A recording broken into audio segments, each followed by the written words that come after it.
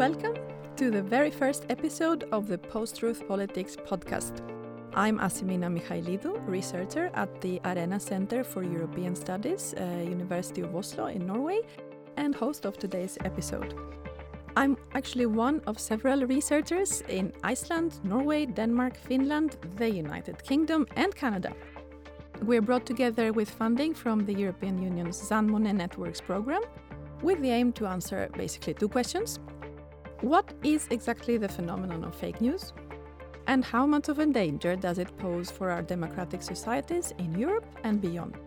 In our Post-Truth Politics podcast, we'll be discussing these questions together with academics, journalists, and activists from different parts of the world. In today's episode, I'm really very happy to welcome Bente Kalsnes, Associate Professor at the Department of Communication and Christiania University College, Norway, and an expert in how social media, digital journalism, and fake news impact politics. Welcome, Bente. Thank you. Your book about fake news and disinformation in Norway and the Nordics was published in Norwegian last year, with the title Fake News, Lies, Disinformation, and Propaganda in the Digital Public Sphere. And I also have to say that in 2018, you received the Norwegian Media Researchers Communication Award for your research outreach to media and through social media. So you're the perfect first guest Thanks. to have this discussion. And I was thinking to start with something that's been affecting all of our lives recently, COVID-19. And besides the health dimension of this crisis, it has also laid bare the problem of fake news and misinformation across the world. And you've written about this. So how would you say this crisis has played into the fake news challenge? Yeah, it has been yet another example of how problematic false and manipulated information circulating in the digital sphere can be. Because in the situation of the COVID-19 crisis, it's really important to have information we can trust because we're taking really important decisions. Because this is a matter of life and death in some cases. So we need to be able to trust the information and take our decisions based on that. And if we are not able to trust the information, we might take decisions that set us in dangers. For example, when it comes to cures or easy solution to the COVID-19 crisis. No, there's not. So there's been lots of rumors and conspiracy theories circulating related to these matters. And it has also affected people's use of a mask, for example, in several countries. Some people are reluctant to do that. And I also think we're going to see some really interesting discussion when the vaccine is finally coming, because we also know that there's a lot of resistance against using or taking vaccines in parts of the population in many countries. So what can we take away from this crisis as a lesson for how to build and keep people's trust towards news media in particular? Like they're the main source of information in this COVID crisis, right? So what would be the key thing to take away from this situation? Yeah, we see that lots of problems arise when it comes to quality of information when people are not aware of where they get the information from. So, for example, when we get information on Facebook, often we forget to check who has posted this or what is the source.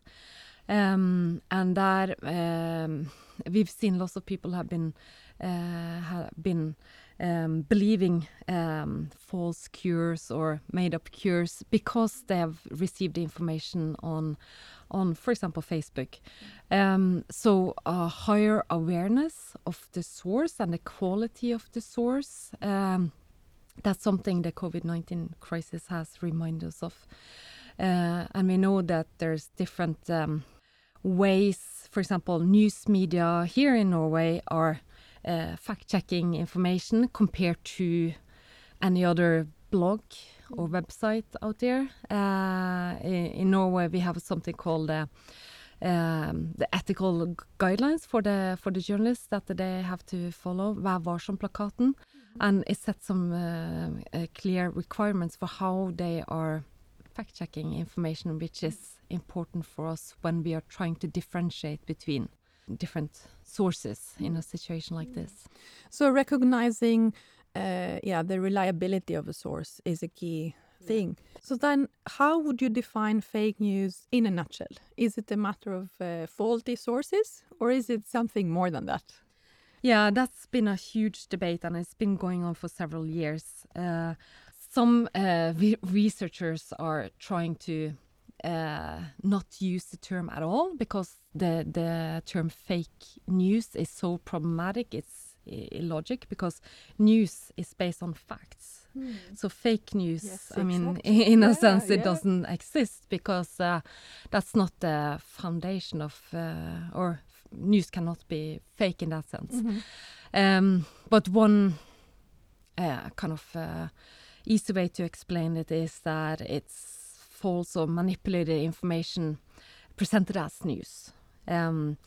But lots of researchers, and I tend to agree that it could be more helpful to use a term like misinformation or disinformation and disconnect it to news altogether. And one way disinformation has been defined by our expert group in the European Union is false, inaccurate or misleading information designed, presented and promoted to intentionally cause public harm or for profit.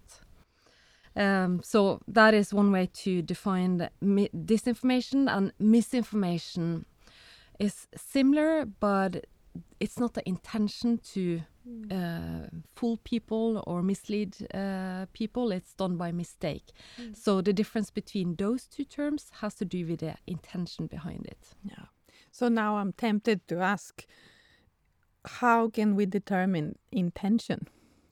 That's really, really hard. And that's also a reason why it can be hard to differentiate between those two terms. So, for example, I know that the Norwegian fact-checking organization Faktisk here in Norway, they just use the term misinformation because they are not so concerned about the intention behind it, but they're concerned about the level of facts in the information. Yeah. So the outcome in a way of this. Yeah, not the intention behind it. Right. Well, that was very helpful, I have to say, because it can be very confusing with all these terms floating around. But you have extensively researched the problem of fake news, especially across the Nordics, right? Which is traditionally a region that has had a trajectory of trustworthy news media sources operating under clear rules within stable democratic systems, right? So in this context, how much of a threat really is fake news to democracy in the Nordics compared to other? Yeah, because all the Nordic countries are very digital, and people are mainly using online news as their news sources, less, for example, printed newspapers. And the use of social media is high. So, of course, everyone living in the Nordics country are also seeing a lot of false and manipulated information on platforms such as YouTube or Facebook. So that's a similarity with lots of other countries. But then there's a big difference when it comes to newer alternative media. We see a strong, fairly strong and fairly large scene of so-called alternative partisan media in Sweden, and they have often been sharing false news, manipulated news we've seen in the news reports. When it comes to Denmark and Norway, we don't have the same number of those kind of media actors, and even less in Denmark compared to Norway. So that is a difference. And we also see a difference when it comes to trust in media. The trust in media in Sweden is lower compared to Denmark and Norway. So that can also impact how people look upon news and journalism in general. So lower trust in Sweden. Is this the cause or the outcome of the rise of these alternative news platforms that, before there was higher trust, but since they came along, people tend to be more confused or less trusting of any type of news source, or what comes first? That's hard to answer why media is developing in that, or the digital sphere is developing in that direction. This is part of our longer development, and what we know from Sweden is that there's been some concern among Swedish media users about Swedish journalists not taking seriously matters that readers feel is important, for example, when it comes to immigration. So this has been a debate going on for several years. I think it's very hard to pinpoint how this situation with fake news has impacted these developments, because they are part of larger trends. Right. So in your research into fake news and democracies in the Nordics, was there anything that particularly surprised you about these developments? Of course, the question about trust is kind of interesting, because the societies are fairly similar. The Nordic societies are very similar, both when it comes to political system and media system and, for example, the ethical guidelines that I talked about. So to find fairly big differences when it comes to trust in news journalism and how people in Sweden are going to different kind of alternative partisan sources, I think that's an interesting finding. So in that sense, Sweden is a bit different when it comes to compared to Norway and Denmark. Do you see any trends in common, or perhaps different trends in how each country is trying to tackle this phenomenon of misinformation and fake news? Yeah, we do see some differences. I mean, in Sweden, they've had some websites, some services that's been doing fact checks for quite a long time. For example, Viralgranskarna. In Norway, we got the service I mentioned, Faktisk, the fact-checking service that was established through 4 media companies. That started in 2017, and this was a result of the whole debate about fake news and concern about fake news and how it's impacting the Norwegian public sphere. So 4 media companies came together to establish this and finance this organization, and since then several other media companies have also joined. There's also some fact-checking service in Denmark, for example, something called CheckD. I think the Norwegian solution, or the Norwegian fact-checking service, Faktisk, is a fairly good solution in a long-term sense, because they've managed to get financing, and several news organizations are cooperating, and it's easy to embed the fact checks in all kind of websites. So I think that solution is fairly unique also in an international context. So we do see differences when it comes to how fact-checking is done in these countries, but we also see that in specific news organizations, they're also running individual fact checks. Yeah, so perhaps the Norwegian solution, as you call it, is something that other democracies beyond the Nordics could look to for a possible solution they can also apply in their efforts? Yeah, I think that's interesting, both when it comes to how it's organized, how it's financed, and third thing, the technology behind it, the database, and how they have built up a system that makes it easy to systematize and find and put together different kind of information related to the fact checks. The way they've been working on metadata, I think that is a really smart system. So in that sense, I think this could be of international interest for other countries, other media organizations that are looking for ways to how to do fact checking because it's very resource demanding. Do you think governments or the political side of a society has any role to play in supporting these efforts by media organizations? Yeah, that's a complicated question in the sense that media wants to have an independence from the government, but at the same time, media can provide financial support, so it can build a kind of foundation for diversity when it comes to media outlets. So instead of a government establishing a fact-checking organization, I think they should do it much more indirectly. So not the culture ministry handing out the money, but through a third partner, and that could be one way to do it. So one of the principles in the Norwegian media policy is to have a arm's length distance between the politicians and the media organizations, because we don't want the politicians to interfere in editorial decisions. So that's also part of this way of organizing it when it comes to fact-checking. Yeah, so perhaps that also helps build the trust of the public towards news media, seeing them as independent, right? Yeah, I can see that how that would also be problematic in other settings like Greece, for example, or Italy, where there's long-term distrust towards politicians, right?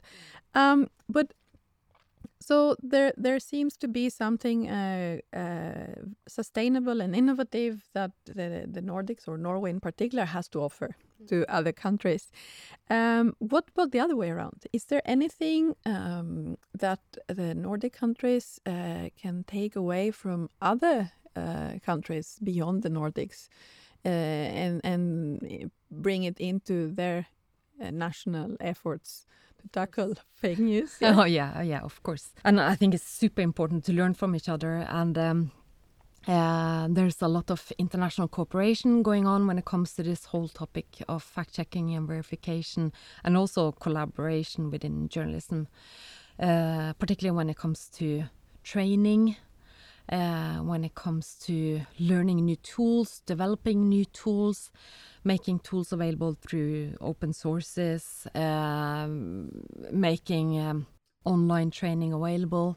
For example, I'm following the website First Draft, and they have lots of resources available online, lots of training materials, not only for journalists, but also for students and academics.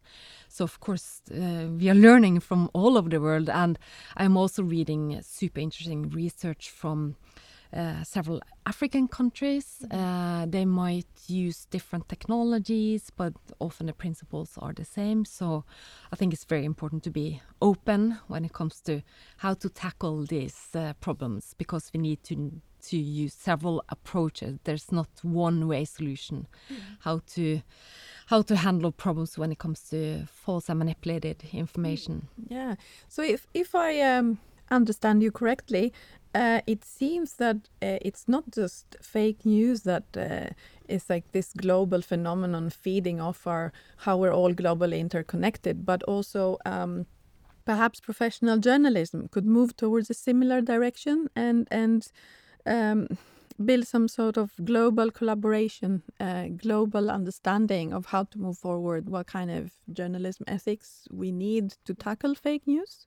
Yeah, and I think we already see that. We see more international developments. For example, this week there's been breaking news in the Norwegian newspaper Aftenposten about international banking and how their money laundering criminals activities have been money laundered in international banks, and one of the Norwegian banks has been mentioned, and that has been part of a international collaboration among journalists. So we see these kind of investigative networks, and they've been going on for quite some time. But when it comes to ethics, I think that's a really good point. How to establish media ethics or ethics for journalists in many more countries, because in some countries it's not very established, and it's not maybe it's not clear for all journalists or for population in that country, because I think more ethical and using more ethical guidelines in the journalism can also help to increase the trust in journalism, and I think that's crucial right now. Yeah. So that to me sounds like a very optimistic note in terms of where professional journalism is heading. And I say this because often in the literature and also in policy, the messages about fake news seem pretty dark, right? That this is something that is impossible almost to tackle. So what would you say to a member of the public who is sitting there at home feeling rather overwhelmed? Right? How do I identify fake news? How do I know that I'm looking at fake news? Can I do anything about this as an individual? Or is this only up to professional journalists and politicians and those with some kind of power in society to deal with? And the rest of us mere mortals are, quite helpless. Yeah, no, there's a lot we can do as individuals. And I think the first part is when we're reading or seeing something, because very often the false and manipulated information is a picture or it's a video. We have to ask ourselves, who said this? What is the source of this information? Where does it come from? And often it also helps to slow down, because very often we're reading or consuming information really, really fast when we go online, particularly on social media. So instead of when we see something outrageous and just share it with our friends immediately, we should stop a little bit and just reflect a little bit on what we're seeing or reading. And I'm also saying this because I'm part of a research project called SCAM, which it means source criticism in an age of mediated disinformation. And part of the idea behind the project is that we need to develop new methods, new tools to be able to evaluate sources, information online. In Norway, we have a term called kildekritikk, which means kind of like source criticism. Mm-hmm.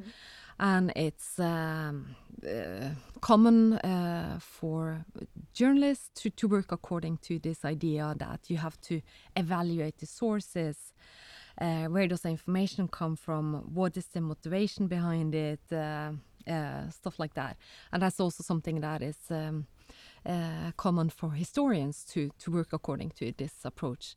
And we think that we need to develop new methods and tools when it comes to digital source criticism, both for people like me and you, individuals, but also for journalists particularly, and society in general. How to detect a manipulated picture, for example, or a manipulated movie. We know that journalists have some tools, and some of these are also available for people like me and you, ordinary people. So to learn some of these methods, how to check the information we see online, I think is very important when we get so much of the information from social media. So do you see social media or digital media citizenship becoming part of the curriculum in schools anytime soon? Because this sounds like that these are life skills that especially our children, future citizens, will need to be able to navigate this digital environment. Or is this something that's going to be down to individual responsibility, if you like, that we have a responsibility to educate ourselves by ourselves? It's already in schools, at least from my knowledge. When it comes to the Nordic countries, they learn about critical media literacy, information literacy, how to evaluate information online. So it's something they learn from a very early stage. But the whole debate about fake news and disinformation has also shown that we should also be very concerned about the older generation, older people who haven't been taught these topics at school and are not native internet users, and they have tendencies to get fooled by these fake. It could be fake Facebook ads, or it could be fake news sites, and they share it with their friends because they have a different kind of behavior on social media. They're sharing more, so they're spreading more of this manipulated information. So yeah, definitely this is not only an individual responsibility, and we see that this is more and more included in schools, and we also see, at least I see here in Norway, how journalists or how media are trying to teach and inform people about this kind of manipulation, how to avoid it. And there's also courses at libraries, and particularly during election campaigns, there's a lot of focus how not to be fooled by this kind of manipulated information. If I could ask you to pick one strategy for dealing with fake news in one's daily life, what would you say is the one you have found more useful in your everyday life? How do you deal with fake news in your work and your private, let's say, news sphere? Yeah, I think the whole focus on sources is very important. So when I try to orient myself about what's happening in the world, I use sources that are following certain methods for checking information. So, for example, editorial news media here in Norway, and I also have trusted media sources internationally that I follow. Because I know that they have certain high standards for how they're verifying information. So that is one way, because if I only follow information that drops up in my news feed on Facebook or Instagram or YouTube, it can be everything. So that is even more challenging. Because you have to do a bigger job yourself to check that information, because often you don't notice where's the information coming from. It could be a fake ad, for example, or it could be a fake Instagram account. So using a diversity of quality resources and media resources, that's information important for me. But of course, I do find interesting information on social media. But then, as I mentioned, it's important to slow down and check who linked to this information. What kind of website is this? Does the website have an editor? Is there a journalist behind this? That's some of the control questions you can ask. These are great tips and actually very encouraging, right? That we're not completely helpless in this war against fake news. So as our very insightful conversation draws to a close, there's one more question I'd like to put to you. And that is, what do you think is the most important challenge or development in the coming years when it comes to fake news and misinformation? I think there's potentially lots of challenges, particularly when it comes to visual information, how easy it is to manipulate a picture and eventually to manipulate videos. We've heard about deep fakes, how you can manipulate videos of famous people, for example. But often the most typical information is a picture taken out of context, which makes it false. So, for example, a picture that was taken in another place 2 years ago, and it's used in a new context, which might seem that the situation is much more serious or dangerous than it actually is, and it might provoke people. So that can be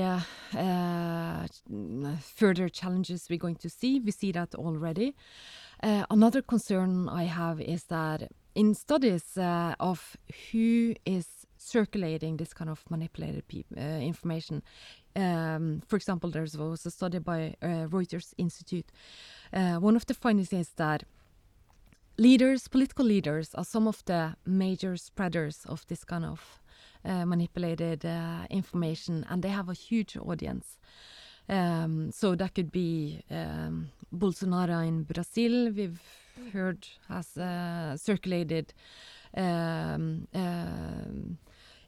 false information about fires in Amazonas. It could be Donald Trump, who has a huge following, who has advised about medicine that is not helping against COVID-19. So I think we also have to be aware of the responsibility of elected leaders, politicians, and their role in spreading manipulated information. So then the role of journalists becomes even more important, right, as a control mechanism for political leaders who might want to run off with whatever kind of information, right? Yeah, I mean, journalists can help us sort in this information chaos. They can help us sort out what information can we trust and what can we not trust based on these methods they use to verify information. Thank you very much, Bente, for offering such great insights into the fake news challenge. And I think we can close with on an optimistic note, right? This was Bente Kalsnes, digital news and social media expert, discussing the effects of fake news on Nordic and global politics for episode 1 of the Post-Truth Politics podcast. I'm Asimina Mihailidou, your host for today. Thank you for tuning in, and don't miss our next episode with expert, fact-checker, and chair of the Norwegian Organization for Investigative Journalism, Silje Sjursen Skippa. Thank you.